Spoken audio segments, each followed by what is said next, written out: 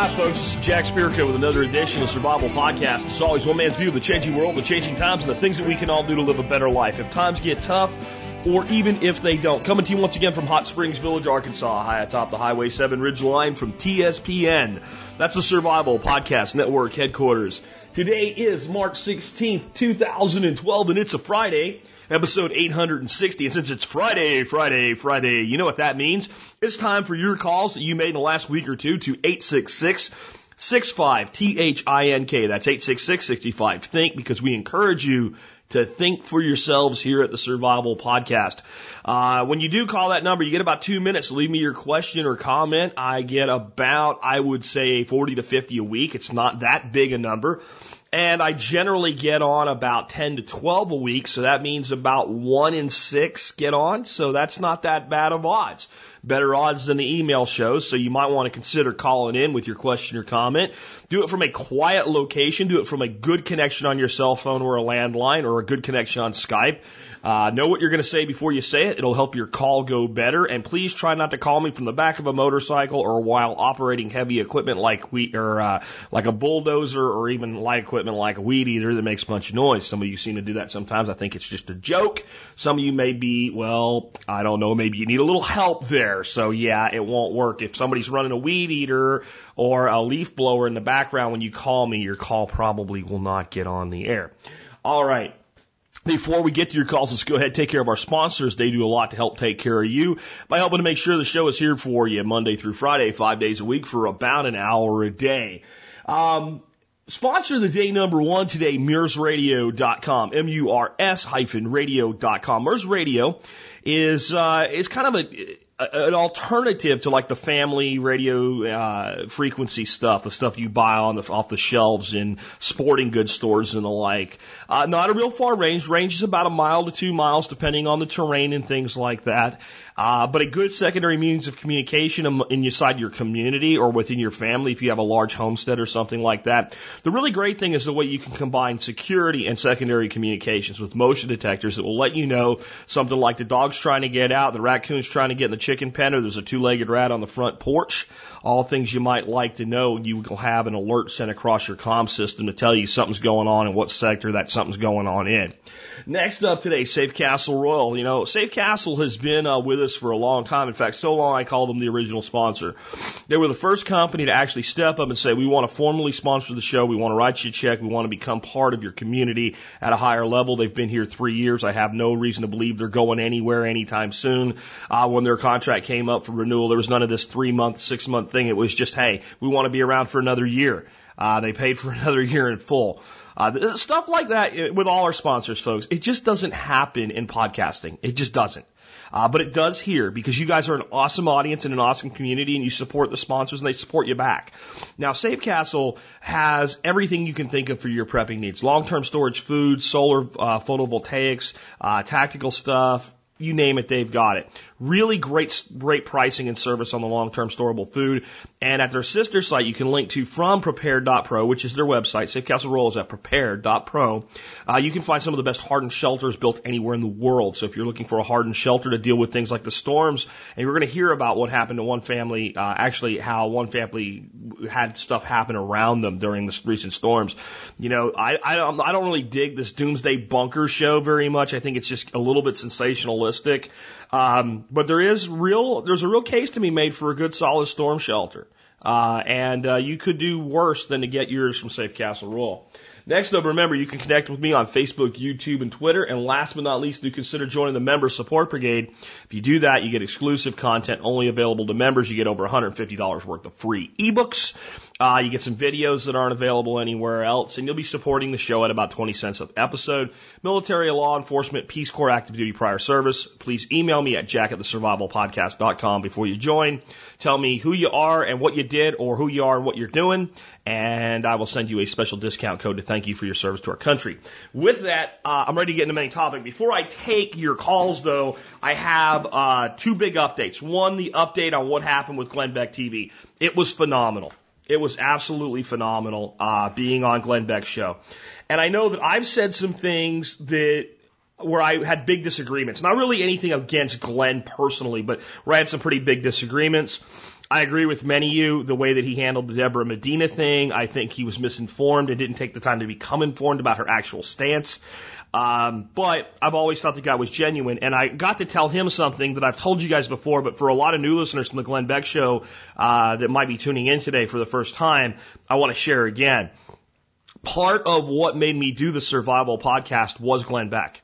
Glenn Beck was an inspiration that launched this community. So some of you guys that are detractors of Glenn, but you like me, understand without Glenn being the final piece of the puzzle that pushed me into doing podcasting, there may be no survival podcast community at all. I told Glenn, and you could see he wanted to get off the set. He's a busy man and get on with his life, but he took time to talk to me after the episode. And I told him, and I showed him even my little MP3 recorder and said, I started this, and one of the reasons is because I listened to your show, and in 2008, you started talking about storing food and basic preparedness, and I realized that if it was on your show, that it was going to go mainstream with people, and I was on the right track in what I was thinking. And additionally, I realized that it was some of the best, it was the part of his show I enjoyed the most that day. It was more important to me than the politics and everything else. So because I believed that there was a market for it, I was able to take my passion and turn it on and turn the podcast up, and ended up with a huge audience of 35,000 people a day now that listens to this show. And he beamed. And I told him, I said, I have a full-time business now, a full-time income. My wife works with me. When I told him that, I saw pure joy, like a pure, that is so awesome for you. I'm so happy to hear that for you. He's a very, very genuine person. And we probably, I'm far more libertarian than Glenn is, so we will not agree on all political facts. Or political matters, I shouldn't say facts. But I want to say another thing to some of those of you that are pretty hard on Glenn. Glenn, in between the segments, when he's talking to the audience kind of just off the record, and he's the same guy on camera as off camera, but he'll say some things or reveal some things about himself and be just more personal with people in that time. And it's great that he does that. That alone is a huge mark of respect from me toward him. But I want you to know that some of you that have gotten into more of a non-interventionist stance, that are less of the left-right ideology, and are more of the independent ideology now, and more of an understanding that you can't just defend everything that capitalism does, because there's a lot of corporatism and fascism out there in the economics of the world, that it's a collusion between government and corporations that's a problem. It's not the corporation, it's not the government. It's when the two get together that we get really, really bad results. Glenn's starting to ask himself some questions. That I won't say specifically, because he reveals what he wants to reveal when he wants to reveal it. I have too much respect for him to say, but I'm just telling you, he's starting to ask many of the questions that I'm telling you that I asked that led me to where I am with my political ideology today. And I bet you they're the same questions that many of you asked. And I want those of us that are very much libertarian minded to remember that most of us weren't born libertarians. We didn't come up through our lives initially as libertarians. Most of us discovered libertarianism along the way, and I believe Glenn's a libertarian. I just believe I'm higher in the little political quiz, and they've got the diamond. I'm closer to the point of the diamond. I'm like at the point of the diamond. He's somewhere up in. So just understand that libertarianism is a walk, and give people time to discover things. I think it's important. On another note, I want to tell you that I am really excited to let you guys know I've decided what we're going to do for our 1000th episode. I think we're just going to do the call-ins again, where you guys call in and tell me about your walk and your life and how things have changed for you as part of the survival podcast community, like we did for one of the other anniversaries, or two of them. The first two we did, we skipped the third year. Instead of doing a 4th year anniversary show like that this time, we'll save it for episode 1000, which will come up a couple months after our 4th year official anniversary. Don't call in your stories yet. I'm going to set up a second 800 number dedicated for this that'll make it easier for me to put all of those aside and get it ready. The show might be 4 hours that day. It might be something that takes you a long time to listen to. It might be something that whenever you're feeling depressed, you pull up. And I recommend the other ones we've done like that, the same thing. The other thing I want to do as part of episode 1000, and you guys can start sending me your pictures right away from this, I want to do the Revolution is You 2.0. I did the slideshow with all of you guys sending me pictures of what you're doing for the Revolution is You video, and I want to put out a second version of it. If you want a picture to be in that video, You can send it to jack@thesurvivalpodcast.com. Put Revolution 2.0 in the subject line to help me sort them. And send me, don't send me 80 pictures, guys. Send me like 2 or 3 of your very best. And I'm going to tell you right now, the way to get in the video is for people and their faces to be seen. This is not send me a picture of your gardens. Look at the one we did before. I'll link to it today for those of you who haven't seen it. And send me pictures of what you're doing, your family, yourself, actively pursuing self-sufficiency. Send me pictures of training with your firearms, working in your garden, building stuff, storing up your food, putting it away, whatever. Send me pictures like that. Let's do Revolution 2.0. Along with a major badass listener feedback show to celebrate episode 1000, which is only 140 episodes away. And I think it's so awesome we're going to reach that milestone together. Somebody suggested I ask Glenn to come on the show for episode 1000. I don't have that deep of a relationship there yet, but if it's possible, I'd love to get him on just for 5 minutes. That would be a huge thing to put a crown on that. Also, some of you guys have sent me some emails saying Glenn is looking for musicians, and that maybe Greg Yow's and some of the work that he's done and the stuff that we've written together would be good. I sent off to one of the producers of the show the Revolution Is You video along with the MP3 of What Have You Done. We'll see. I don't know. Anyway, so I'm pretty charged up, and I want you to know what I just did before I put on the show or turned on the recorder today. After I sent that email off to Glenn Beck's producer, and told her, hey, take a look. Here's because Glenn was saying yesterday on the way home, I heard him on the radio saying he doesn't want Lee Greenwood flag waving. And it was like he was saying the stuff Greg was saying when we were writing the song, What Have You Done?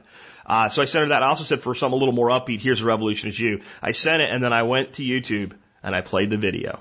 If you've never, I know you hear the song every day at the beginning of the show, you hear a little bit. At the end, you hear the whole thing if you choose to listen to it all. But if you've never seen the video, go to YouTube today. I'll put a link in the show notes.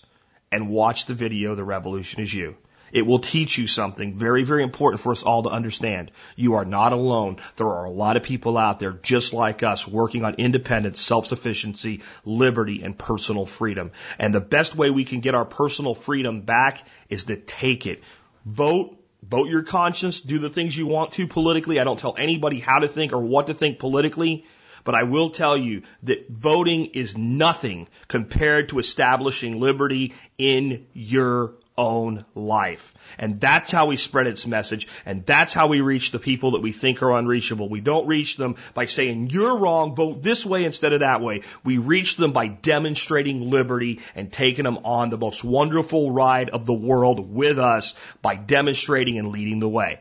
Okay, with that all wrapped up, I know I went long today, but I had a lot to cover there. Let's go ahead and take the first listener call of the day. Hey, Jack. This is Jack from Ardmore, Oklahoma. I had a question about open carry. Here in Oklahoma, for the last few years, the state legislature has been trying to pass a form of open carry. And long story, sometimes it's passed and been vetoed by the governor, and then other times it's failed miserably in the House. What are your feelings on open carry? Are you for it? Are you against it? I would just kind of like to hear your thoughts on that. And if by chance, if you did live in a state that allowed open carry, what would you personally open carry, if you would open carry at all? I have my concealed carry permit.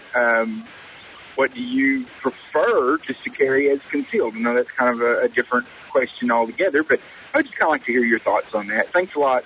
I really appreciate your show. Have a good day. That's a great question, and here's how I feel about open carry. I believe it should definitely be allowed. I think that I have no problem with an open carry legislation, and I would love to see more states enact open carry. What I don't want to see, though, is open carry adopted to the exclusion of concealed carry. Because I think that is a big mistake. There's a mentality that, the concealed carry guy, if you have open carry available, the guy hiding the gun is the one to worry about because, and that's just, I think that there is an understanding there on some level, but I think that goes back to the days when open carry was everywhere and it wasn't even an issue yet and nobody was even discussing whether or not we should really take away guns, not on a serious level or getting any traction with it anyway. Actually, the Second Amendment's been under attack since the day it was penned and signed off on. If it wasn't, it would have never been created. But there was really not a strong movement for it in the, let's say, the days of the Old West when everybody open carried. So at that time, the guy with the gun hidden, yeah, maybe you could say he's trying to hide his gun so nobody knows, so he disarms people and then he can use his gun for some nefarious purpose. But really, even then, I think it was just a mentality, not a reality. So I think concealed carry is important as well, and here's why. There are times and places where I could be somewhere where it's acceptable to carry, but I would prefer not to attract the attention of carrying. Such things would be, let's say a shopping mall with lots of people and kids and stuff like that running around. And I'm not saying if you live somewhere where open carry is allowed and you go do that, that you're wrong if you open carry in a mall. I have no problem with you doing it. I may not want to do it. I may want the option to have a lower profile. Part of the beauty of concealed carry is for the perpetrator of a crime, you don't get to know who might shoot your ass if you do something stupid. So if I was a bad guy and I walked into a mall and I was going to do a shooting and open carry was allowed, I would kind of, before I did whatever I was going to do, peruse the area, and if I saw somebody armed, they're target number one. I mean, it just makes sense. And even if you're suicidal, I mean, this is what people don't understand. They want gun-free zones and stuff like that. Even the suicidal gunman that it knows that it's going to end with his own death loves the gun-free zone. You say, well, why? He doesn't care if he gets killed. He's committing suicide by cop or whatever. Yeah, but he wants to shoot as many people first as possible. So if he went into a police station where everybody has a gun and tried it, he might get one or two shots off and he's going to be riddled full of holes. So what's the opposite of that? Well, a gun-free zone. We'll go to a college campus or an elementary school and do this. Lots of people together, no guns. So if you have open carry to the exclusion of concealed carry, then people are able to kind of identify their own gun-free zones. Is it a deterrent to crime? Yeah. Now, see, to me, I think what the ultimate deterrent to crime is both. There's guys with guns here, and there's other guys that might have them too, and I'm thinking about knocking over a liquor store. This could be a bad career move for me as a criminal. And the more of that we have, the more safe we all are. I honestly believe that. Now, where I live, we do not have open carry, and to carry in any way, shape, or form that reveals that you're carrying, and this is true of Texas and Arkansas both, is considered brandishing. So when you carry, you need to make damn sure that your gun is carried in such a way that if you went into a convenience store, for instance, and asked for change, and you leaned a certain way while you're asking for change, and the profile of your gun was misinterpreted by the store clerk, and they were to call the police and say you were brandishing, you might have a serious problem and might even lose your concealed carry permit. You might even do some jail time, depending on how it all worked out. So concealed means concealed in these two states and in many other states as well. With open carry, we get away from that. If we have open carry and concealed carry and something like that happens inadvertently, hey, come on. Hey, there's open carry allowed. So I think it's better for us that way. Now, what would I carry? Well, in most instances, right now, I carry a 1911. And I carry a 1911 because it is the gun that I am the most comfortable shooting, period. Because it's what I started shooting when I was 8, 9 years old with my grandfather and my dad. It was a 1911 45 ACP. And when I picked that gun up, it just feels good in my hand. It feels good. But what did I just say? That there is a issue with concealed meaning concealed. So with certain clothing, and it's just a large frame gun, right? So sometimes it's just a comfort issue. My other gun of choice right now is a Bersa Thunder in 380. And it's a very inexpensive gun, but I know a lot of law enforcement officers that carry them as a backup. It's worked flawlessly for me. I've never had any malfunctions with it. Let's say no more malfunctions than I've seen in anything else. And the 380 is a damn good personal defense round. So, it's a nice gun. But I have been very impressed with the Kel-Tecs, and I am probably going to pick up a Kel-Tec in 380. And make that my smaller scale carry gun. And I think that it's a better gun than the Bersa. I think it carries nicer than the Bersa. I think it points nicer than the Bersa. It's definitely lighter than the Bersa. So that's kind of with the concealed carry. I swap between the 1911, depending on my clothing, and a Bersa 380. On another note altogether, if you said, Jack, it's open carry, I would get a great, outside the belt holster for my 1911. I would carry my 1911 constantly. If I had open carry, I wouldn't even, then unless I'm like, in shorts or something where you're playing sports or something where it's kind of in the way, and then I would revert to a smaller frame gun. But that's one of the reasons I would like open carry. It would let me carry my gun of choice with less complication, and that means I would be carrying it more often. With that great question, let's go ahead and take another one of your calls. Hi, Jack. This is Matt from Chicago. To demonstrate or not to demonstrate, that is my question. The G8 and NATO summits were scheduled to take place in Chicago this May. G8 was just moved to Camp David, but the NATO summit will still be bringing many of the world's leaders to Chicago, and along with them, protests. Because there are sure to be many liberty-minded individuals exercising their rights, I would like to partake in photographing and videoing the events, demonstrations, and protests surrounding the summit. But I'm obviously concerned about the heightened police presence and the violent protesters these summits typically attract.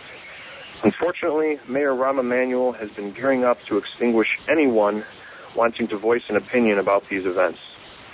I've checked out the Carlos Miller blog that you mentioned. It has been very helpful. Do you or any of the listeners have any more resources or tips that might be useful other than just to stay the hell away from this event? Thanks.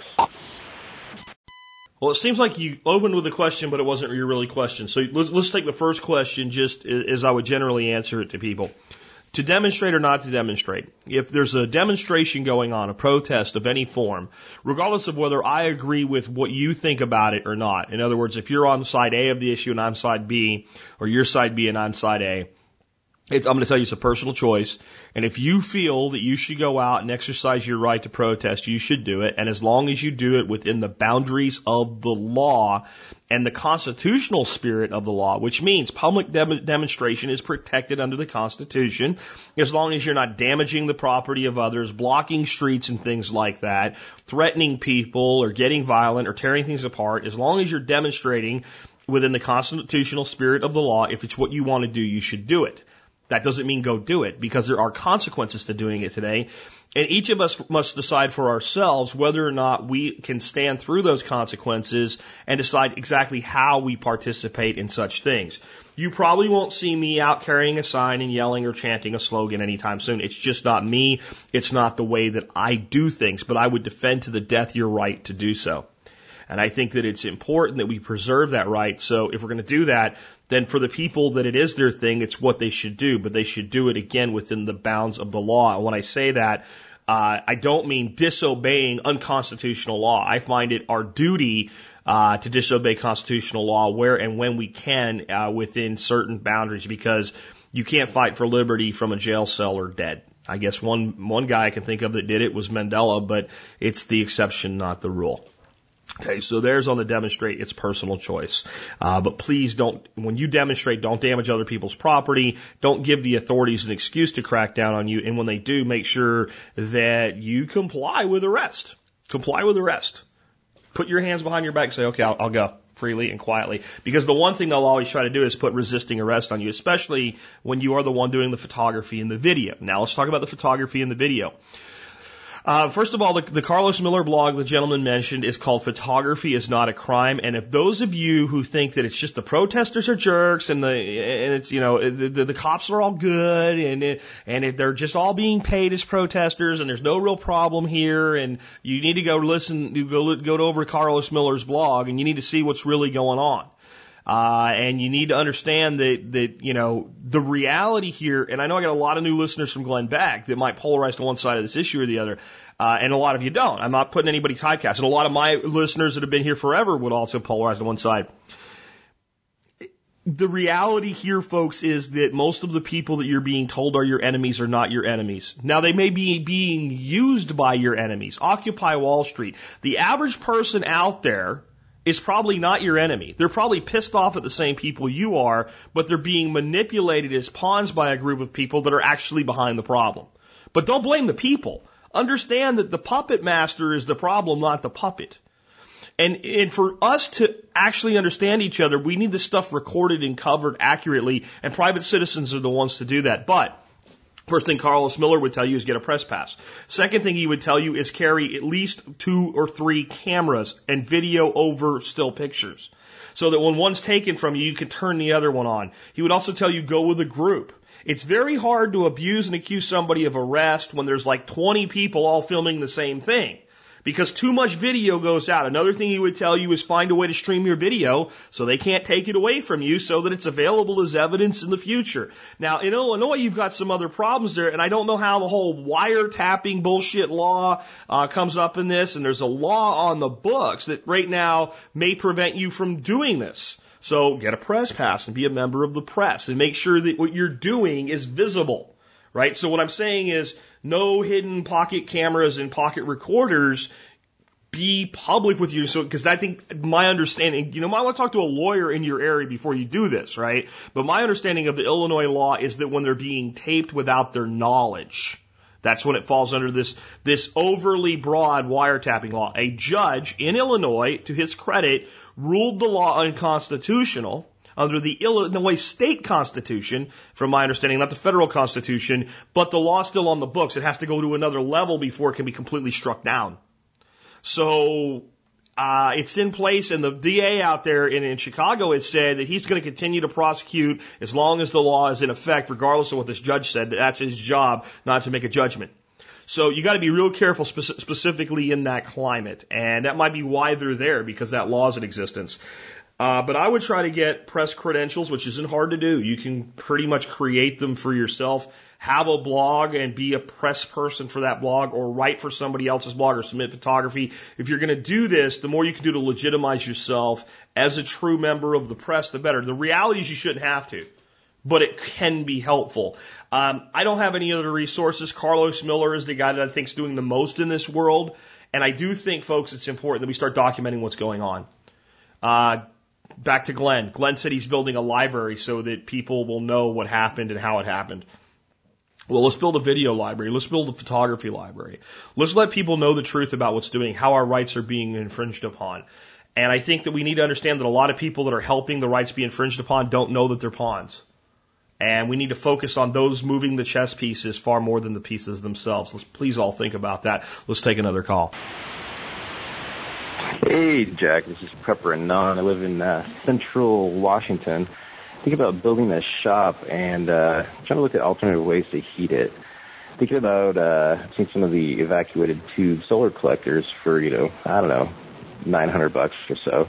Thinking about one of those on the roof with a 12-volt solar pump system to heat the floor. Question is if you're not circulating it through the floor, do those things have a issue if they get too hot at all? Will they, build up pressure with the glycol mix in there and cause the tubes to crack or anything?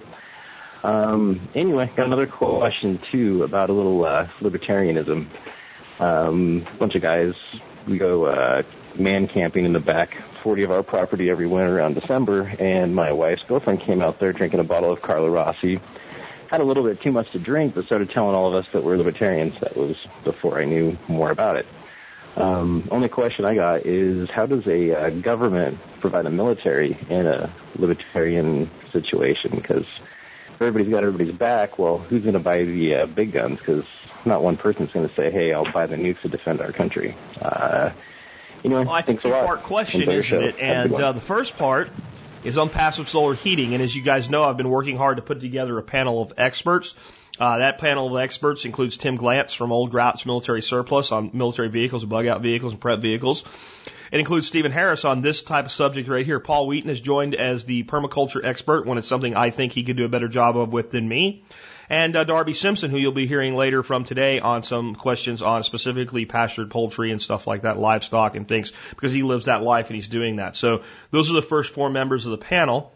So I'm going to defer the first part of this question to Stephen Harris, Mr. Electric Avenue himself, guru of all things alternative energy. I'll let Steve answer that, and I'll come back with an answer on the libertarian question. Hi, Jack. This is Stephen Harris of Solar1234.com, calling in to answer the question from the guy in central Washington that wants to heat his shop with evacuated solar hot water tubes and to run the hot water into the heating system in the cement floor of his shop. Well, first, what is an evacuated solar tube? It is a glass tube inside of a glass tube, and the back of the inner tube is black, and there's a vacuum in between both of the tubes. So it's like shining sunshine into a thermos bottle full of water. You get all the sunshine in, but you get very little heat loss because there's a vacuum between the two tubes. You get low heat loss, but high heat quality, and it heats the water up. So it's like a thermos, but you can flow the water through this thing. First, about solar evacuated tubes, just like solar Fresnel lenses, okay? Get this through your head. It's not a damn lightsaber that is going to make some infinite amount of energy. You're not putting this thing on your roof and saying, Luke, use the sun, Luke. A person in a dark mask and cape is not going to walk by your shop, look at the solar on your roof and say, the sun is strong in this one. It's got no more energy hitting those solar tubes than basically the amount of sunshine that hits your chest on a sunny day, okay? It's a long, thin tube. Take all that surface area, put it, stretch it out, and be about the size of the amount of sunshine that hits your chest. So you're not going to need one tube to try to heat your place. You are going to need a lot of tubes. And as I'm going to illustrate, you're going to need more tubes than you can possibly think. Now, the tubes do make 200 degree Fahrenheit water, okay? 200, 212, 220 with glycol, okay? It makes hot water. Now, you might think 200 degree water is good, but it's not. 200 degree water sucks. It sucks bad. There's this little thing in thermodynamics, don't let your eyes glaze over, okay? It's called delta T. It means the difference in temperature. As in, the higher in a difference of temperature, the faster you lose it. So you take a red-hot poker and you put it in a hot fire and it gets red hot, right? You pull it out and you hold it in the air, you look at it, and you see how fast that red-hot color goes away, okay? It fades away real quickly. That's because the higher the difference of the temperature, in this case between the poker and the air, the quicker the heat gets transferred away. Well, guess what? This works in your solar hot water heater as well as a red hot poker. So what you want to do with solar is you want to heat air. You want solar hot air. The air goes from the building into the heater. Sunshine hits it. It heats it up to about 90 or 95 degrees Fahrenheit. And then it gets blown or dumped right back into your shop. Hot air going directly into the building. No heat exchangers required, okay? Air goes in, gets heated, gets dumped back in. Now, with solar hot water, you got to have at least 140-degree water to make an effective heat exchange. And remember, you got to have temperature difference to get heat exchange, so you can't take 90-degree water and heat, get good 70-degree heat off it. You got to have 140-degree water as a rule of thumb. And that goes into a heat exchanger, in this case pipes under the concrete floor, and then that heat must go from the water to the pipe, to the concrete, then to the air, and thus every time it goes from one item to another, you have more of a heat loss. And if you have all that hot water going from the evacuated tubes in the roof into the insulated pipes, again, insulated pipes going from the roof down to the floor, there's going to be, you got really hot water in there, 200-degree water. So what does that 200-degree water red-hot poker want to do? It wants to lose as much heat on the way from the roof down to the floor as it possibly can. So heating hot air to 95 to 95 degrees F, not hotter, and then transferring the hot air can be 3 to 4 times more efficient. That's 3 to 4 times more efficient than solar hot water. Yeah, that's right. You need 3 to 4 times the surface area of evacuated tubes on your roof, costing many hundreds of dollars each, than you would need if you just heated the air with solar and dumped it back into the building. So instead of having 100 square feet of solar hot air for heating solar hot air, you need to have 300 to 400 square feet of evacuated tubes making hot water to heat your building. Gee, the novelty of these evacuated tubes is falling off quickly, doesn't it?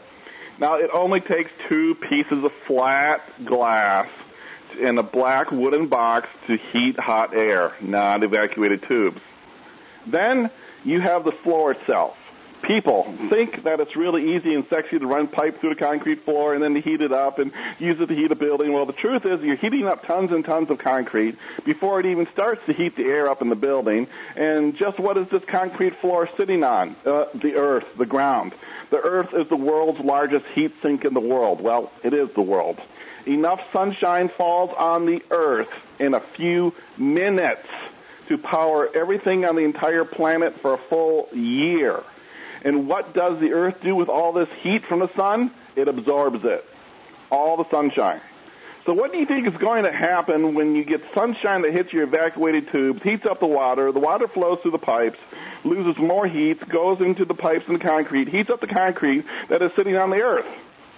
You got it. A lot of that damn heat is going to go into the earth, into the planet, into the ground, not into your building. So if you have hot water, heat in your concrete floor, you darn well better now have 3 to 4 inches of insulated foam under your concrete to disconnect the concrete from the infinite heat sink that is the planet Earth. Whoops, now the cost of your solar hot water heating just went up more. Look, if you want to heat with solar, you really want to heat with solar hot air. You do not need evacuated tubes to make solar hot water or hot air. Heck, a standard solar oven gets to 400 degrees Fahrenheit. That's, twice 200 degrees Fahrenheit. That's just glass, wood, and a few reflectors. Again, you don't want a lightsaber. You want a lot of air flowing at about 90 to 95 F. If your air gets over 100 F, then you turn up the speed of the air flowing through the solar heater to get more at a cooler temperature. This is how you get higher thermal efficiency. Making solar hot air is brain dead easy. I still have the TSP solar hot air combo on www.solar1234.com. It's the book Sunshine of Dollars that tells you how to get all the free glass in the world you could want to make solar hot air heating. And now that your glass is free, it's cheap to make solar hot air. I show you how to make multiple solar hot air heaters in the book, multiple solar ovens. I got 2 other books, The Complete Handbook of Solar Air Heating, Movable Insulation. I won't go into details because, 1, they're awesome. Take my word for it. And 2, I talk about them on previous shows. All my previous TSP shows, and I'm currently the record holder for the most shows, are linked at www.solar1234.com. On solar1234.com, it's $49 for all 3 books that are normally $75, so save $26. It's only for you, TSP listeners, and the MSB discount does apply. So you can get them even cheaper. If you are not part of the TSP membership support brigade, join. It saves you money, and it is awesome. Now, Central Washington, please, when you need your sunshine the most, it's cloudy and rainy basically all winter, so where's your sunshine? Can I say one thing? Wood heat. You got a lot of wood, you got a lot of trees, you got a lot of scrap wood. Hot wood heaters are off the shelf. You can even heat water and run it through your concrete, or you can just use it right in the shop. I suggest for simplicity that instead of going with a solar route in Central Washington, that you look at wood heat. Again, this is Stephen Harris for Jack Spirko and the Survival Podcast. I'm at www.solar1234.com. I love you guys. You're awesome. I can't wait to be back on again, and we're going to talk about some of the best stuff you never heard. Thanks, guys. Bye. And that's why we have a panel of experts, because while I could have answered that question, I could have nowhere near covered it in the depth and breadth that Steve did. And that's why I'm very happy that we have him as part of our expert panel. On the libertarian question, that one I can do for you. What you have to keep in mind as you study libertarian philosophy is libertarianism is like most things. There are degrees of libertarianism, and some libertarians are complete anarchists, meaning that there is no role for a state, for a government at all. I am not an anarchist. I am a minarchist. I don't even argue with anarchists anymore because minarchism's on the way to anarchism, so we got a long way to go before we even get to anything remotely close to a minarchist federal government, and a minarchist society at the state and federal level, the state and local levels as well. So we got so far to go. And, if we ever, so evolved as human beings, we could naturally evolve to an anarchist state, that would be wonderful. And as one of our founders said, if men were angels, there'd be no need of a state. So I don't believe men are angels, and I believe that we need a state, and I believe that the federal government should serve certain roles. The first and primary role of the federal government should be to ensure the individual rights of each and every individual, period. Regardless of race, color of skin, creed, religion, natural origin, sexual origin, I don't care what you are. Everybody should have the same rights. Along with that, everybody should have the same responsibilities, and when responsibilities are violated, on some level, they're just social consequences to those responsibilities, and on some others, we call those crimes, and people go to jail or to prison, depending on the degree and severity of that crime. I believe that all crime should have a victim. If there is no victim, there is no crime. But when there is a crime, I believe that you should go away for a while to a place where you can think about what you did and decide maybe I shouldn't do that to my fellow citizens anymore. And I believe that place is called jail or prison, depending again on the severity. I believe the government should run that. And I believe the government should run the judicial system. I believe another role of our government is to ensure that there is a potential and ability for commerce within our country and outside of our country. So that includes things like dealing with trade treaties, dealing with treaties with other nations, with dealing with interstate commerce.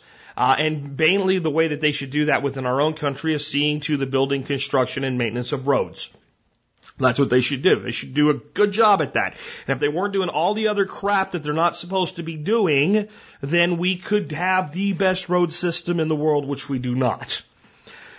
I also believe that they should see to our national defense, that they're called upon to do so, and I believe that the military should be made up primarily of volunteer soldiers. And when I say volunteer soldiers, I don't just mean the way that they are now. I mean that we should have less of a standing army and more of a militia, a true militia type arrangement. But this is the modern age where people have jets and tanks and all kinds of things that go boom and kill lots of people. So we need a modern, lethal army, unlike many of my libertarian contemporaries that say, if we were completely non-interventionist and not involved in any war, we wouldn't need all that stuff. I believe we don't need all that stuff, but we need some of that stuff. We need much of that stuff. We don't need to outspend 120 other nations in the world combined on the military, but yeah, we need some real good heavy-duty hardware and some well-trained men and women that can run it. And when somebody threatens us, we need to knock the living crap out of them and tell them don't do that again or it's going to be worse.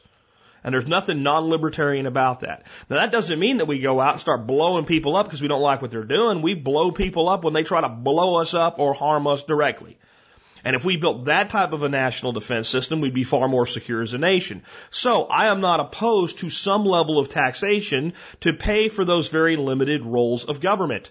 And something along the lines of a 5% national sales tax could probably fund every single stinking bit of that. We would no longer tax income. We would no longer punish success. We would no longer punish productivity. And people say, well, then maybe rich people would sit on their money and not do anything with it. Rich people don't sit on their money and not do anything with it. And if they do, who cares? Reality is rich people put their money back to work to make more money. That creates jobs and spurs the economy. So that would be my version of a minarchist libertarian style government, which, believe it or not, is pretty dadgone close to what we had when the whole thing started and we signed off on that thing called the Constitution. And then our founders collectively said, hey, we better come up with this Bill of Rights thing, because if we didn't say the people had a right to someone someday will say they didn't. And if we actually just followed those two documents, actually it's one document because the amendments are added to the Constitution, I'll tell you what. If we did that, we would have a much better nation. We'd be much closer to the libertarian ideology that I espouse. So there you go. Those are my thoughts on that one. Let's take another one. Hey, Jack. This is Chris. I wanted to share a few things with you from the tornadoes that ripped across Kentucky, Ohio, and Indiana last Friday. I live in northern Kentucky near Crittenden, and here's what happened last Friday and the weekend. The weather had been calling for bad storms 24 hours ahead of time. It's important to pay attention to those weathermen. Sometimes people ignore them, but this time they got it right. I was outside when things started. I was walking into the garage, and just out of the corner of my eye, I saw a pretty dark column coming down to the ground about a mile from our house. I yelled for the kids and the wife. We all headed straight to the basement and stayed there. Weather band, radio, and flashlights were waiting for us. 30 minutes later, the radio reported the tornadoes were to our east, so we came out. Checking things out, we were surprised. Literally no damage, not a shingle off, branch down, or siding torn. Power was still on. The only small problem was the cable was out. Since things seemed fine at our house, we headed out to get some dinner and then started to realize how bad it was. The damage started about a quarter mile from our house. Trees were uprooted, broken, barn roofs torn off. As we got closer to a local subdivision, we saw house roofs lift off, second stories demolished, and cars looked like they'd been in a demolition derby. Dinner plans were canceled. We headed home and got some things to help out. Picked up chainsaw and gas, generator and diesel, put my tractor on my trailer, and headed over to that neighborhood. All the gas stations by the expressway were torn up. Power was out, so nobody could get any gas or anything there. So having some preps there really helped out. About an hour after the storm, there were a few police, a few firemen, but literally hundreds of people, just regular citizens helping out their neighbors. Amazingly, despite all the destruction, no one was killed in that neighborhood. And I got to say, Jack, somehow it's different when you see things, out happening in Kansas or, in the typical tornado alley, and you see it right down the block from you. Even though we were fine, being able to have some preps and help out really helped us get through it. Nothing happened to us, but it was an awfully close call. It also drives home the point you always make about, shit hit the fan sometimes can be very personal. Some houses were left as piles right next to houses that seemed untouched. When it's your time, it's your time. The tornado cut its path across the expressway, and after it tore up that neighborhood, it headed straight towards a horse farm. 2 people were killed on that farm, literally wiped the house clean, killed 15 horses, torn to pieces. And there was nothing those folks could do to a prep. So while it's important to prep, be prepared, it's also important to realize that there's only so much we can do. So make the most of what we have, both resources and time. A few things I picked up to end on that I'd like to have in my tornado kit. Tarps were in short supply. I'm going to add a few more of those, nails, and actually 2x4s to fix them onto your roof. Paper and Sharpies in the tornado closet in a Ziploc bag.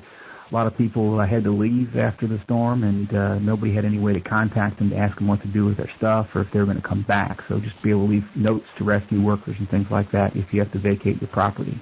I'm also going to finally getting around to putting together that video of all my stuff. Things were tossed all over the place, and it'd be nice to have that to identify your things for insurance if nothing else. And lastly, I'm going to put a sledgehammer, a pry bar, one of those foo bars in my tornado closet to help dig myself out if something would happen to our place, God forbid. There were a lot of people that were not really trapped, but also couldn't find an easy way to get themselves out.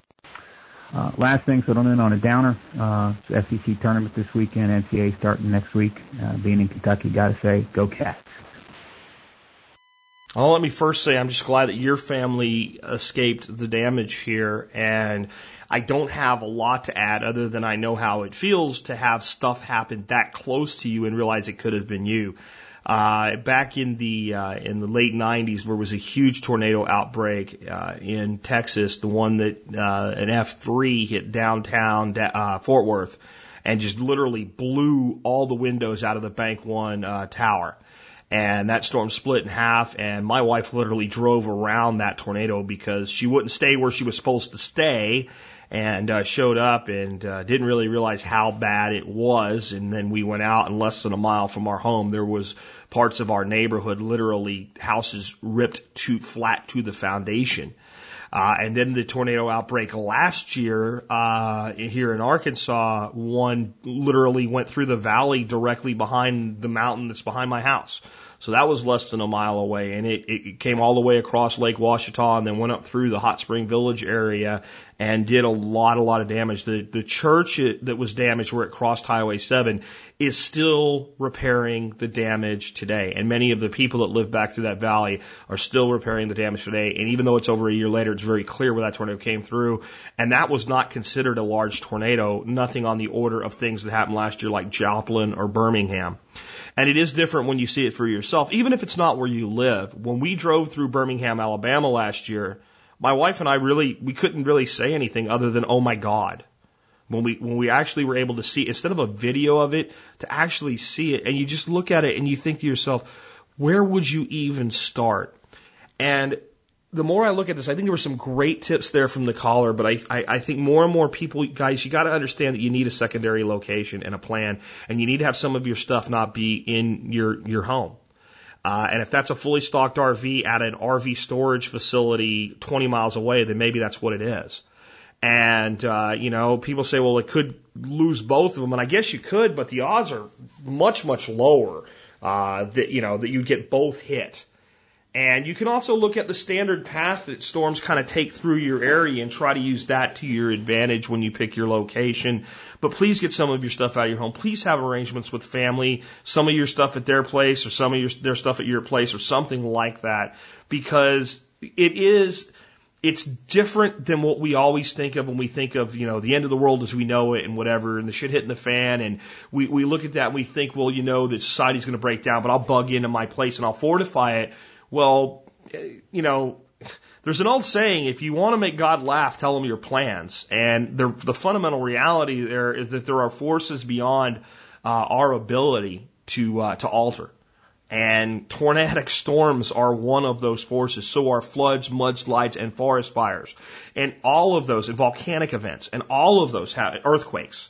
Every single one of those has a potential to render your entire dwelling completely, totally destroyed in a matter of seconds. And should you be fortunate enough to survive that, then you're standing there with nothing.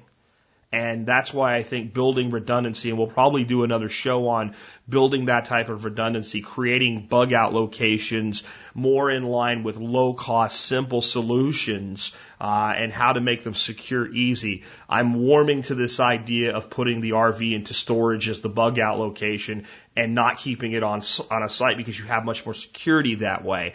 I think that might, and then maybe even you have a piece of land with some electrical hookups and all, but there's nothing there. You go there in the event of that damage. Or for a lot of people, guys, you could, renting a place at a KOA or something like that while you rebuild is better than living, in a FEMA trailer on a FEMA compound, which is where a lot of these people are going to end up.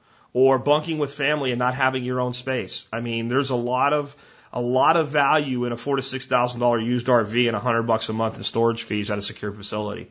It's a lot of peace of mind for not a lot of money. Not everybody has the means to it, but there's other ways to do it as well. And it's one of the things that came up a lot on the Glenn Beck show, specifically with the screeners. Before we got to the show, we had a lot of conversations about that type of thing.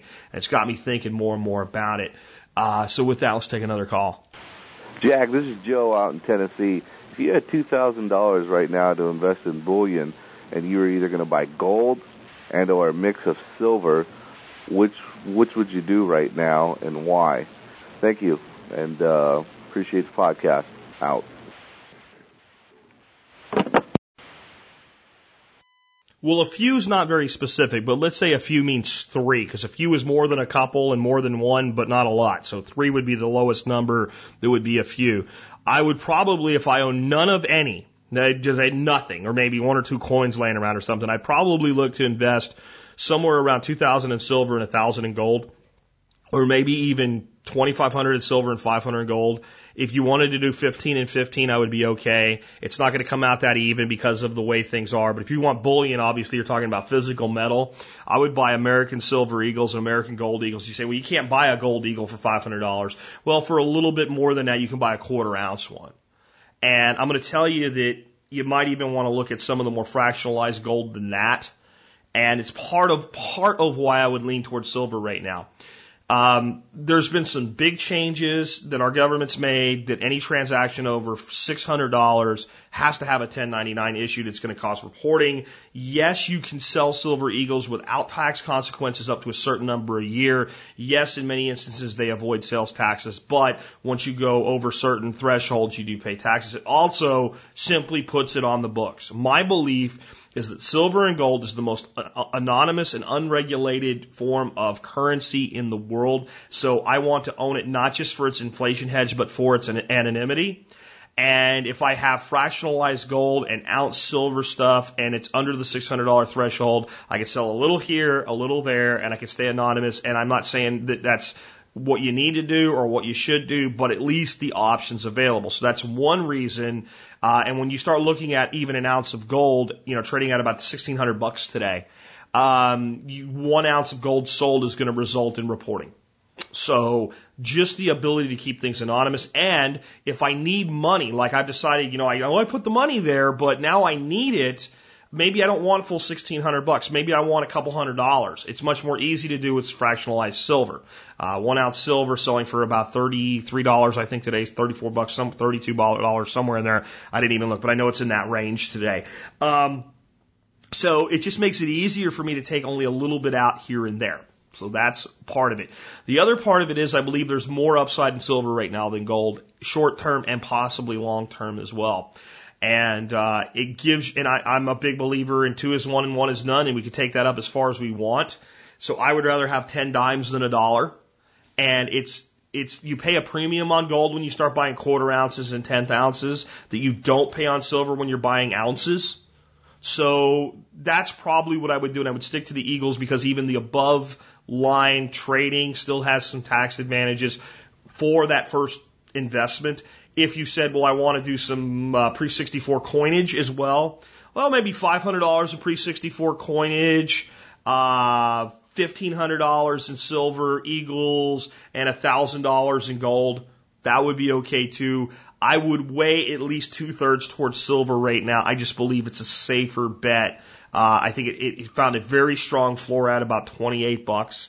And again, it has all these advantages for liquidation. Going beyond that, I would start to put more emphasis on gold as you went there. The thing about gold is it lets you carry a lot of value in a very small space. You can carry enough gold to support your family for 6 months on the backside of a big belt buckle. There's a lot of advantages there. The reality is we do not know the future.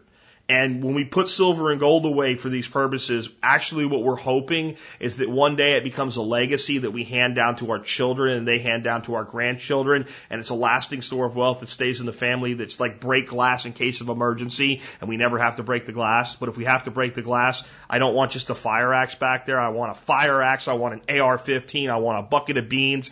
That's when I'm thinking about breaking the glass. I want everything I could possibly. I want a way to start a fire. I want a way to heat my house. And gold and silver give us the ability in all but the absolute biggest breakdown to acquire those things if they're lost, taken, stolen.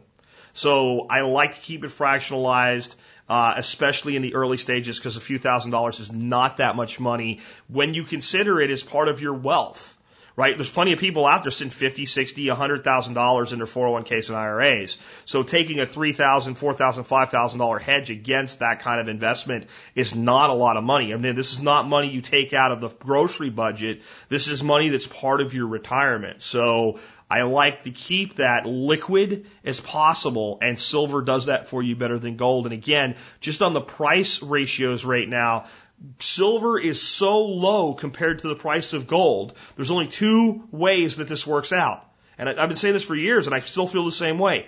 Gold is too high and eventually has to come down. That's one. And I'm not saying that's the case. I'm saying this is only 2. The other one is gold is where it belongs or is going up, and silver must eventually track behind it because the ratio's off now. The historical ratio is just wildly out of whack. So if gold's too high, silver's safer. If gold's where it belongs, silver has more upside. So that's the final conclusion of why I'm more heavily weighted towards silver than gold right now. Let's take another call. Hey, Jack, this is Tyler in South Carolina. I've been a listener of yours for quite a few months now, and I'm really enjoying the podcast. I'm learning a whole lot. My question is, sir, was more of a statement and a question. I hate my job. I'm in the pest control industry, and I just not like being around all the chemicals and toxins that I put in people's homes and on my body. And I've really come to the conclusion that I want to start my own business. Having said that, I know that you are a very successful entrepreneur, and I was just wanting advice. I'm really into firearms. I really like firearms accessories. I'm thinking about possibly getting my FFL or going into the holster making industry. I look forward to hearing your feedback, and I look forward to more shows to come. Have a good day. Well, first thing I'm going to tell you then is get on over to jackspirko.com and listen to my business podcast. It's about 15 minutes long each day. First episodes are actually around 5 minutes, hence the name 5 Minutes with Jack. And start listening from episode 1 forward. And there's about 90 some odd episodes of that show now available to you that help you get that mindset toward becoming an entrepreneur and modern marketing and social media and all that stuff. And a lot of the things that, I don't hide how I've built my success. I give it away freely over there. So check that out. On the subject matter of like going into the holster business or firearms accessory business, both of those businesses can be lucrative, but both of them are hyper competitive.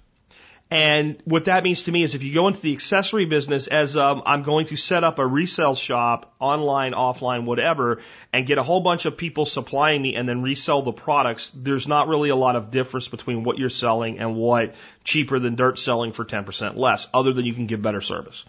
So you really have to build it heavily on the service side, word of mouth, social media marketing, and specialize in the stuff that's the most in demand at the current time, and really specialize in making sure you have that stuff in stock and quick shipping and all that stuff. And it's a tough game to play on a low budget.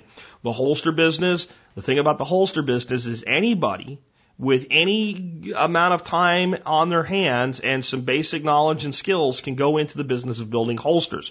There are some people doing really good at it. Orion Concepts and Lenwood Leather are two perfect examples, both of which give discounts to the member support brigade, and those guys are making a living with it. It's been hard startup for both of them, but they're really beginning to get some real success in their lives, and that's great.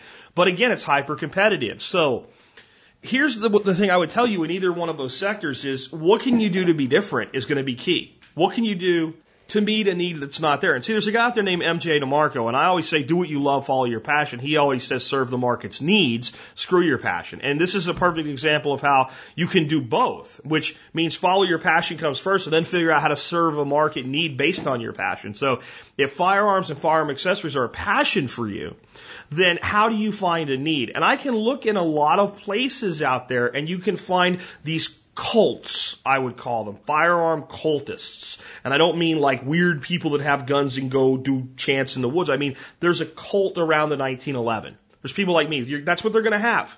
And I don't care what you come out with. You can come out with the latest and greatest super gun that can shoot a squirrel in the ass at 1,000 yards from a handgun holster without drawing it. And I'm still going to carry it. I'm still going to have a 1911. I might even want that new one, but I'm going to have it. And I'm dedicated to that. And some of these cults are built around frames and formats and guns that are not hugely mainstream. They have extremely devout followings. High Point carbines, Kel-Tec Sub 2000s are both perfect examples of what I'm talking about. The H&R NEF handy rifles, H&R NEF single shots in general, shotguns, rifles, the whole thing. Another example. And a lot of these communities have a desire to do things that they can't get done. They want something that will, do this or that, or they want, with H&R NEF, people want, this is break action single shot rifle, folks, and they want to have a certain cartridge or caliber that's not there. And the barrel would have to buy like a 22 caliber barrel and then bore out and rebore and rechamber the barrel. H&R NEF's not going to do that. Or they're looking for some type of a custom stock or something like that. And I would encourage you to figure out how you can meet a need like that specifically as a launching point. Because then you're the only one that has it. Right? And that's where when you're in the business of doing something, the best position to be is to have something that's wanted, but be the only one that has it. And to do it so well that anybody that says, I want to sell that too, is just going to come to you and go, give me a wholesale price and build a distribution network. That's much more powerful than trying to go, toe to toe with big resellers like Brunel's and Midway USA and all of these companies, cheaper than dirt, whoever, paying where you're at. So those are the types of things built if you can, if you have machinist skills and coming up with certain parts that are easy and quick to make so you can produce them in quantity, but yet they're just not available and the market need is there, but it's not big enough for the big boys to mess with. That's how you kind of come out as an entrepreneurial sniper early on. And I bet you if you just go into our firearms forum at thesurvivalpodcast.com and go into the firearms forum and say, I am looking for ideas for products. What do you wish you could buy for what gun that you cannot currently find anywhere? You will get an amazing test case on where to go with this. And that's the way I would play this. I wouldn't play this as just, I have another version of a Kydex or a leather holster, or I have all the parts you can look for your AR-15. When we were at a SHOT Show, a guy listens to my show that I really like. He works with Dave Canterbury as well, writing for his magazine and does some other stuff, named Chance Sanders, was saying, I have an idea. Let's build a custom AR-15 and let's make it in black. And the reason he was saying that kind of facetiously is every other booth was a guy building custom ARs. And, and I'm sure some of these guys build amazing guns, but when there's so much of something, it almost becomes white noise. But yet the bump fire system that I can't remember what it was called now, but I have a little video I've never put out for you guys. I should put it out for you. But it is I'll just look it up real quick. Anyway, it's called slide fire. That was the name I was looking for. So it's this stock that allows you to bump fire. And for those that don't know, bump fire is if you hold a semi-automatic firearm just the right way and do some things with it, you can get the recoil to cause the rifle to move, and it basically fires as though it were fully automatic. Well, these guys built a stock, so instead of doing this from the hip, you could do this, and basically it allows a rate of fire that's analogous to a full auto in a semi-auto AR-15, but it's legal because it doesn't actually alter the gun, and it's not actually fully automatic. Will it stay that way? I don't know, but it is right now. Well, at SHOT Show, there was a line around the corner for people just to fire it and see what it was like. Well, they're the only ones that have it. There's probably other products being built, but they were first to the market. That's where you want to be. That draws attention. So that's what you need. And for those that are thinking, I want a business, but I don't want to do firearms, it's the same everywhere. What can you do that nobody else can? What can you serve that's not being served? Where can you find people that are addicted to something? It's their thing, and you can go in there and say, what do you wish to God you had for this? What would every one of you buy right now if it were $50 and it would do something you can't currently do? And usually you get answers, and that's a product. And that's a place to start. Let's take another one. Hey, Jack. My name's Dave. I live in the suburban sprawl known as Denver, Colorado. Last April, somebody pointed the sharp end of the threat probability matrix at me and pulled the proverbial trigger. When the dust settled, my wife, 38 years old, was dead, largely due to her poor health. I could say a lot more about that, but I want to move forward to my question here. I started listening to your show daily after that, and in the intervening 11 months, I've eliminated 4 major loans from my personal balance sheet. My home mortgage is the only one that remains. One interesting thing I learned is that federal student loans have life insurance.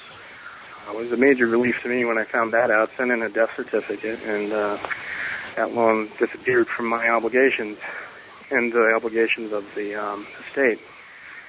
As I look towards the future, I have a hard time seeing myself fitting into a homesteading type situation. I see myself as being more a mobile contractor, moving from place to place, working different jobs, getting involved in different situations, maybe even spending some time floating around in the ocean on a boat. And I'm wondering what your thoughts might be on things that a person in that sort of role could do to improve self-reliance. Maybe another way to ask it is there a modern analog to the hunter-gatherer role? What can people in that sort of role do to improve self-reliance when they don't want to or don't have the ability to invest in a homestead-type situation? Look forward to your thoughts. Thanks. Well, I'll tell you what, I don't have a lot of answers for the boat question. I'm not a boat guy, a ship guy, and to me, being on a boat is going to only allow so much self-reliance. I can tell you the easy answers, like make sure you have a bug-out bag, take into account your unique situation. Generally, boats have supply items on board because it's so critical that you do, but it's just not my area of expertise. I'm not a boat and ship guy. You want to know how to tool around on a lake where your biggest danger is having to swim a half a mile to shore. I can help you, but the type of thing you're talking about, I don't know. The next part of that though is, is there like a modern hunter-gatherer lifestyle that would apply to what you're talking about when you're land-bound anyway? And I think yes. I think that like what you really want to do then is start to become very informed about the places you're going. no matter where you are, whether you're in the swamps of Florida or the forests of Indiana or the fields of Indiana for that matter, or the mountains of Pennsylvania or the plains of Nebraska or wherever you go, there are a lot of ways to in some way live off the land a little bit, whether it's picking berries or fishing or hunting or gathering nuts and things like that, finding edible plants. I think that's a good skill set for us all. And if you want to be like your thing, like your way of creating self-reliance and self-sufficiency, then all it requires is knowledge. So I would look to things like, if you're not homesteading, then invest in yourself instead of investing in your homestead. So when you get to a new area, see, are there any local plant or local wildlife experts that you could hire to take you out on a nature walk 2 or 3 different times in different times of the year to explain things to you about what's available and build up your skill set that way. Try to arrange your contracts to coincide and get you into certain states that are great for hunting certain animals and make hunting part of what you do. And, learn ways to preserve the meat that makes it portable for you, like making biltong, like canning. And there's the big thing with this. Like, I do talk a lot about the homesteading aspects of preparedness, and that's because it's very important to me, and it's what I like to do, and it's, how I grew up. But what I always try to say, and, my final anchoring tenet in the 12 tenets is what you do is what's most important. My plan will not work for you. So don't think when you hear me talk about gardening and hugelkulture and permaculture that that's what you have to do. It's still good for you to be aware of them. It's still good for you to know about them. And maybe you partake in them in very small ways, like a little bit of container gardening here and there. Anybody can grow, some lettuce and some greens and stuff like that in a few self-watering containers on a back porch or even on a balcony if you're living in a condominium or an apartment. And that adds a lot, and some fresh herbs and things like that, and adding that to your cooking. But your concept of kind of being the modern hunter-gatherer and being able to find things that are available to you wherever you go, that's a great one. The ship thing, hey, fishing's always good, but I really don't know that world at all. The other stuff, though, I say go for it. And take up the concept of being a modern Renaissance man. Where it's more about what you know and what you think and how you can act and what you can do than the stuff you have. That was the answer I gave on Glenn Beck when they said, what's the most important, what's the one thing you got to have? And I told them it was a mindset. So focus on the mindset, the skill set, and the knowledge, and do it in a way that works for you. And I'll say that to anybody out there listening to me today. When you hear me talk about certain aspects of this and go, I'm just not into that, don't worry about that. Then focus on the other things. Just make sure you're providing for your own ability to get by if times get tough. That's the key. And it'll lead you in your own walk, in your own way, to your type of preparedness based on your risk tolerance and what you see. And no matter what, you'll be more prepared than you would have been had you not taken the first steps. Let's take another call. Hi, Jack. I'd like you to settle a debate about when to replace laying hens to maintain good egg production. My father-in-law wants to incubate new chicks every spring and slaughter the older ones when the new ones start laying. So the hens will be about 1.5 years or so when they get replaced. I think you should wait 2 or 3 years before replacing them. My guess is that there's a mathematically perfect age at which to slaughter a group of hens in order to maximize egg production against feed input. Our families have about 12 Buff Orpingtons each, and we'll be using a homemade incubator I made out of an upright freezer to hatch 100 to 300 chicks this year to be really raised mostly for meat. So we're going to have chickens anyway. It's mostly an intellectual debate. We're in southeast Colorado. My name is Danger Brown, and my wife and I have benefited greatly from our continuing education in spirituality and spiritonomics. Thank you so much for all you do. We really appreciate it. Well, I've never heard it called spiritonomics before, but that's cool. I like that. And spirituology, I think that maybe that's been said a time or two. But hey, thanks for the kind words. On the question, though, about laying hens, again, outside of my direct area of expertise, and time to go to the panel of experts, Darby Simpson here, who runs a farm and does a lot of work with raising poultry for meat and for eggs, both, is going to take this question, newest member of our panel of experts. So here we go. Darby Simpson with an answer to your question on when to retire those hens. Hey, Jack. This is Darby Simpson from Simpson's Farm Market in central Indiana. In response to Danger Brown's question about when to retire old laying hens. Typically, it's between 2 and 3 years of age. There's a debate raging about how long chickens can be efficient past that time frame in terms of the amount of feed you give them versus their productivity in laying eggs. But you certainly wouldn't want to retire them at 18 months of age. That's definitely too early. Efficiency takes a toll after each molting stage, and typically once the birds get ready to hit their third molting stage, their efficiency really dives down. Between their first and second, it's not too bad. After the second one, you see a pretty good drop. And then by the time they're ready for the third molt, from a production standpoint, it's really time to retire them to the freezer as a stewing hen.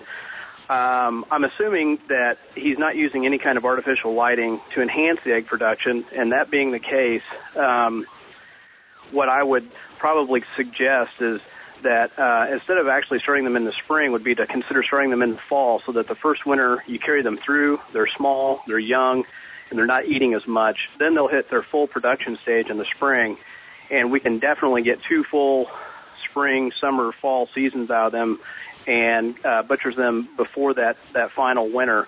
If you start them in the spring, that's fine, but then about the time they're ready to start laying, you're going to be going into your first winter, and their production isn't going to be very good, and you're feeding a full-grown bird on a full feed ration all winter long before they're going to start laying very well in the coming spring months starting in March. So I would say 3 years from the time your chickens are started is about the best that you can hope to do. And I would also suggest that in order to know which chickens are which age, that instead of just using one breed every year, that you rotate between 3 different breeds that are totally different colors so you can keep track of what birds are what age. And if, for instance, you want to have 18 laying hens, and you just start 6 new chicks every spring so that you can always have 18 birds going. And I'd suggest using 3 different breeds like a black Australorp, a Rhode Island Red, and a Buff Orpington, which he's already using. And that way you'll know who's old and who's young and when it's time to retire them. And anyway, I hope that this helps to answer Danger Brown's question. And thanks for allowing me to come on the show and answer it. Take care. It's one of those times when somebody says, well, thanks for letting me come on the show. And you're like, dude, thanks for coming on the show. A lot of times I have an expert answer your question. I could do a pretty good job with it, but they just do a better job.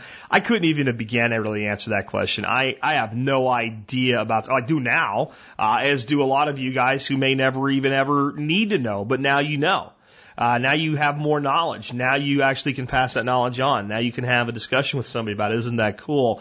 But I had no idea. I mean, to me, chickens are when they look good to eat and I want chicken, then they go. That's my philosophy. It's always been my philosophy. I'm not trying to make a living selling chickens or selling eggs. That's not what I do. I just see them as a means towards self-sufficiency. So, Darby, dude, home run answer on that one. Thank you so much. And you can, check out his website at simpsonfamilyfarm.com. Check him out. He's a great guy and real great member of the community. He's been listening to the show for over a year and a half. And again, for those that are new, I know I got a lot of new people coming in this week, from the Glenn Beck appearance, but, this panel of experts I talked about last week, about what it takes to be on this panel, it's not just people that know a lot of stuff, it's people that are actually part of our community, people that understand the people that listen, people that have been here a long time, people that are listeners, not just people that want to get an interview, not just people that want exposure. These are people that give a damn, that care, that, just to be blunt, these are people that give a shit about this audience. And if they don't get on the council.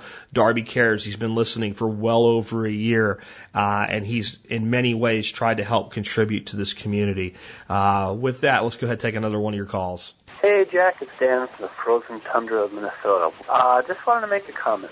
I disagreed with your thoughts on economic collapses over the course of, the last 100 years, particularly in the 70s, 80s, basically since I've been alive, and especially in 2008. So I was talking with one of my coworkers, and I said, you know what, 2012 is going to be a good year economically because it's an election year. The economy has always been up since World War II in election years, every single year. Well, crap. Except for 2008. Yeah, 2008 was an election year, and we had a really, really crappy year. That's a strong indicator that, yes, you are correct. 2008 was an economic collapse. And that's the first time in 70-plus years. So, that's interesting. I'd like you to draw an analogy historically and what your thoughts are for 2012, because that really made me start, I was giving some economic advice. Yeah, the economy is always up in an election year. Yeah, except for 2008. So I'd like to hear what your thoughts are for 2012. There's a lot of misunderstandings with this whole thing, and I'd like to clear them up because I think it helps people get a better historical view of what election cycles do in an economy. First of all, one thing that would change the pattern for 2008, other than the whole world exploded, is that for the first time in a very long time, neither the sitting president nor the existing VP that was part of the administration were running for re-election. So it wouldn't have surprised me, even if we didn't have the collapse we did in 2008, if the market had not performed the way it normally does in an election year. But we're not talking about the economy. When I say, because I've said this before, that the market is generally up in an election year. That doesn't mean the whole economy's up. That means the stock market goes up. The economy has been in the dumps for a long time, in many ways still is, but the market has recovered dramatically percentage-wise from its lows in February of 2009. There's been a lot of upside to the Dow and the S&P that don't necessarily reflect on the entire economy. So when I say the market is up in an election year during an election cycle, it doesn't mean that the economy comes along with it. 1980, perfect example. The market did remarkably well in 1980 in anticipation of large government spending by a sitting president to attempt to win re-election. And that's what drives the market goes, okay, they're going to roll out the dole and we can capitalize on it initially, take our money and run. This is a trader's mentality that causes this phenomenon. In 2008, it wouldn't have mattered. The whole thing exploded. And when it did, it wouldn't have mattered how much the TARP bailout and all this, it didn't matter.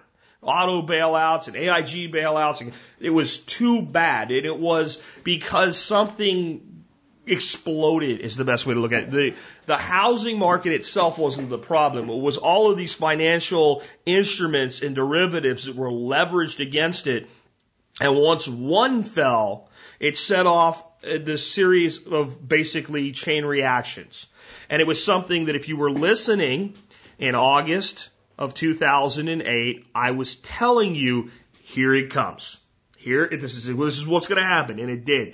And it wasn't because I was a genius, it's because it was really obvious to anybody that would pull their head out of the sand and look at what was coming. So that was a collapse, and it doesn't mean it was a collapse just because it was down during an election year. I don't need you to verify that I was right because of that. It's a collapse because it's the worst thing that's happened in America since the Great Depression. It's not anywhere near as bad as the Great Depression, but nothing else compares. Now, I had talked about previous collapses and multiple collapses. Those were not necessarily financial collapses. What I was talking about is currency defaults. The United States has defaulted on its currency about 5 times since 1913, with 1913 and the institution of the Federal Reserve being the first collapse. FDR taking us off the gold standard, another collapse. The silver, leaving the silver standard in 1964, 1965, another currency collapse. Bretton Woods, another collapse. So these were currency collapses that had negative impacts on the economy, but not necessarily complete and total economic collapses. So you got a lot of things modge-podge together there. One, it's not an election year. It's an election year with a sitting president or a member of the president's administration attempting to win re-election. Of course, in 2008, John McCain was the Republican nominee, not part of the presidential administration. So the spending was not anticipated by the traders, and I don't mean traders, I mean traders, like trading stock. It wasn't anticipated because there was no, George Bush nor Dick Cheney were attempting to buy a re-election, which would all presidents do. So it broke the cycle in many ways. It broke the cycle because there was an implosion on the financial markets, and it broke the cycle because it wasn't a member of the administrating attempting to buy an extension of their job, so to speak. So Jimmy Carter was attempting to buy an extension of his job. In the Reagan 88 election, with Reagan stepping aside of 2 terms, and Bush Sr., Bush as part of the administration wanted to buy a continuance. Bill Clinton buying a continuance. Al Gore attempting as part of the Clinton administration to buy a continuance. And you have to agree with that. I'm telling you, that's why the market has historically responded the way it does. And it's not really related to 2008. 2008 would have been down no matter what anybody did because of the implosion of these investment vehicles and highly leveraged assets in the real estate market. And what happened for real was the housing prices were driven too high. And when they came down even just a little bit, it started that chain reaction. And at that point, the only thing that could be done was, and this is what was done with the bailouts and all, was the attempt to create, okay, the plane's going down, let's create a soft landing, not a hard crash. That was it. That was the whole maneuver. There was never a plan to prevent the crash at that point. Many people would say that those in the know caused the crash, and I would say there's some credence there. But I'm saying when they were taking actions to try to stop this, they were never thinking, we'll just fix it. They were thinking, let's not let the whole thing completely fall apart. Let's take another call. Hey, Jack. Mike M. from the forums here. Just thought I'd give you a call and ask why you haven't done a show yet on peak oil. I know you mentioned it here or there, usually in response to other comments, but it doesn't seem to be a topic that's been widely covered yet. Curious what your opinions are and, whether or not you've studied the topic at any great length and, kind of given your usual range of best and worst case scenarios. Thanks again for all you do, and hope to hear it on the air. Well, the main reason I played this question is because it's a teachable moment for the audience that wants answers to questions or wants a show on a subject. The odds are, with 860 shows knocked out, that I've probably covered about anything that we could be interested in the self-sufficiency, self-reliance, and world, along with threats to said things. Peak oil is something that I do believe in. I don't believe it in the way the freaked out peakers do that think it's tomorrow morning. But the reality is that oil is a finite resource and that there's only so much of it. And the discovery of oil is way down. And it does have a bell curve to it. And every single oil field that has ever existed has experienced peak oil. In other words, if you take an oil field and you start extracting oil, it slowly comes up to peak, and then it bells off and it drops. And that happens every time. So if it happens in every field, it has to happen globally as well. We've had reports out from the Saudi Arabians that from their chief geologist that came out in the WikiLeaks thing, where the chief geologist of the Saudi Arabian government told our Department of Energy, hey, you know how we said we can ramp up production anytime we want to? Well, you guys kind of need to know on the inside that we really can't. So yeah, there's realities there, but does that mean the oil will disappear tomorrow? No. But the teachable moment is the search box at thesurvivalpodcast.com is your friend. And with something as broad as peak oil, you might have to page through a few results and go back to old, there's a thing at the bottom. If you see 10 results and you don't like any of those, you go older episodes, and you might have to do that a couple times. But you'll probably find a show dedicated to anything. And that's how I found the show I knew I did, because I couldn't remember what it was called or what episode it was. But it happens to be episode 516. And it's called A New Look at Peak Oil. And I cover the whole subject for about an hour, and I cover it from a different angle than you typically hear it. When you hear about peak oil, you usually hear about it one or two ways. It's going to happen. It's all happening now. Oh my God, there's going to be no oil left and we're all going to die, right? Or some version, not quite that extreme, but some version of it's coming, it's here, it's happening, it's over, there will be no fuel soon. And then the other way that you'll hear it is it's all nonsense and a bunch of eco freaks trying to tax us for carbon and blah, blah. And that's not how I cover it, because I believe that when you polarize to either extreme, you always miss the truth. So I'm not going to go deeper into the subject, but I would say if you want a new look at peak oil, check out episode 516. And at any time you're thinking, Jack should do a show about, please consider going to thesurvivalpodcast.com, going to the search box and typing in your subject there and taking a look at the results, because we may have covered it. That doesn't mean I won't do it again. That doesn't mean I don't want your input. I'm not putting the caller down for asking. I'm just saying when you want the content, there is over 1,000 hours of content on demand available at the Survival Podcast. All of those podcasts are free. You just have to look through the site and find them. And you can use the tag cloud. You can use the search box. Either way, you'll be able to find a lot of information that you're looking for. Let's take another one of your calls. Hey, Jack. My name is Mark. First off, great show. You're doing a hell of a job. Keep it up. Long-time listener to the podcast. Question is this. What criteria would you evaluate a potential financial analyst on? And in reading through the forums, obviously I could kind of get the gist that you're not a fan of them, nor am I. Frankly, I'm not looking for a Fidelity advisor or a Big Mac sort of cookie cutter, wool over their eyes, regular old advisor that's hawking products. I'm wondering, what do you look for? Do you even? And if so, are you looking for people with backgrounds perhaps in Austrian economics or, listing interests in potential metal investments, things of that nature? Figured I'd bounce that one off you. Looking to, some moderate wealth management planning for my father as well as myself. Nothing crazy, but enough to, want to seek some advice on. So, again, keep it up. Great job.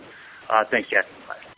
I've talked about this before, but the only good thing about the collapse of 2008 and 2009 is you have the opportunity now to ask a question that would have been difficult to really get an answer and really judge the person on at any time in history. And my simple question to any prospective financial advisor is, what was the average positioning as far as cash and cash equivalents for your clients between 2007 and 2009?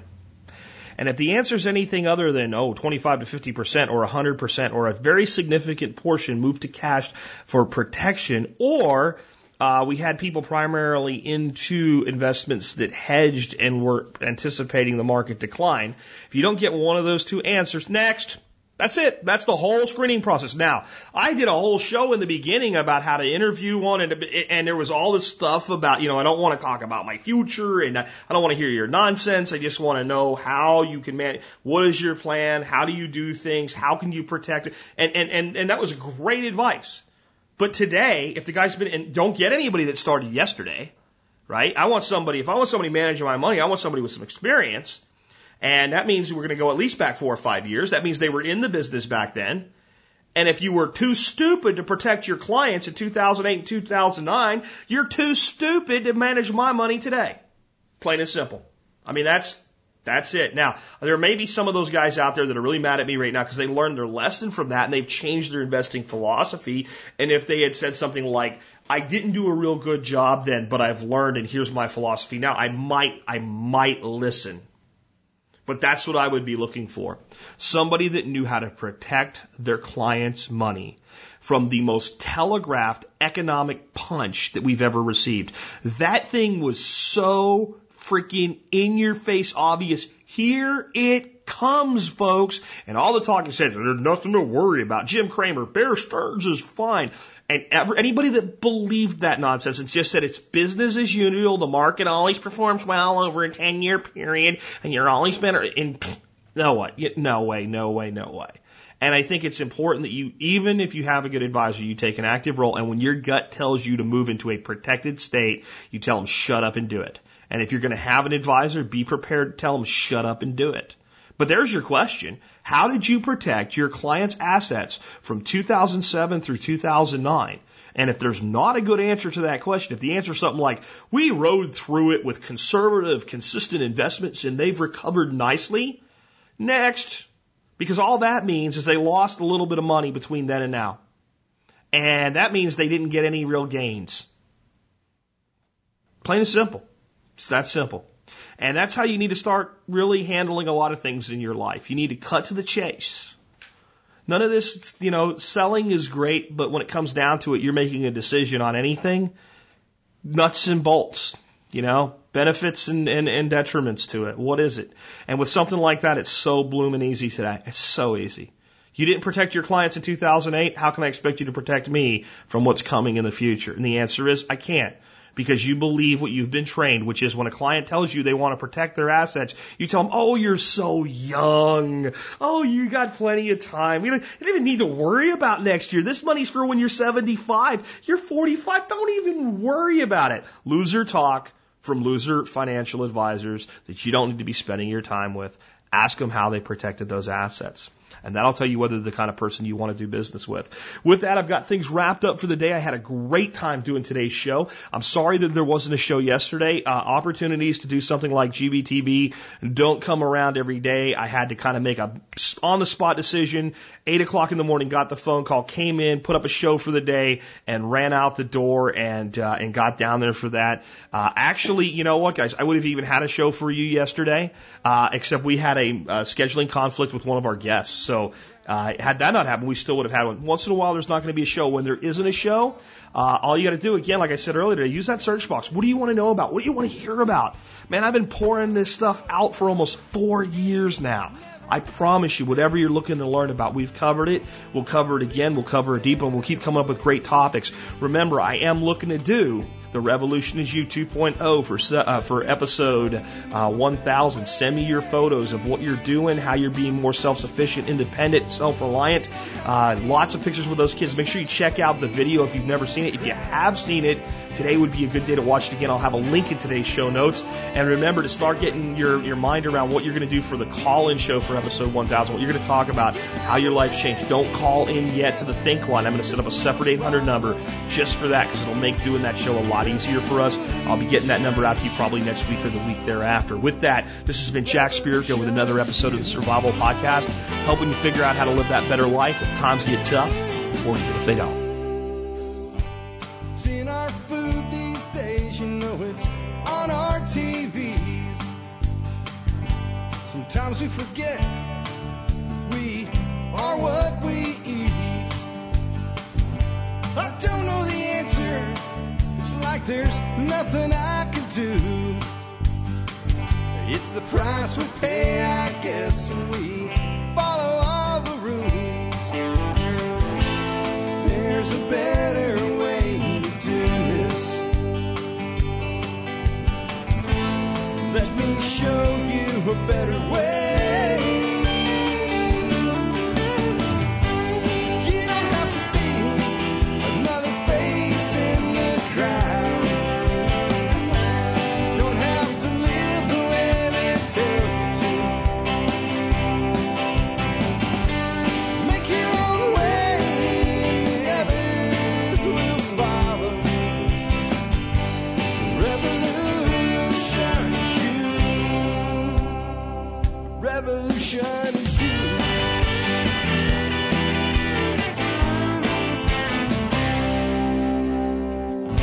Someday we'll realize our children just can't pay.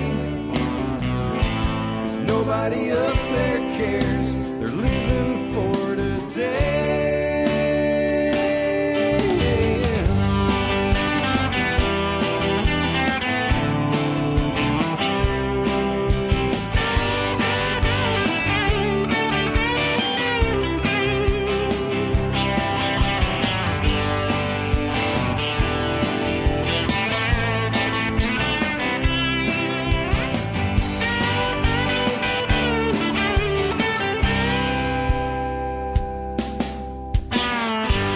You don't have to be another face in the crowd. Don't have to live the way they tell you to. Make your own way, and the others will follow. The revolution is you. The revolution is you.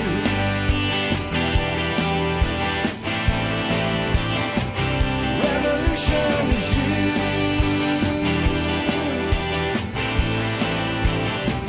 Revolution is you.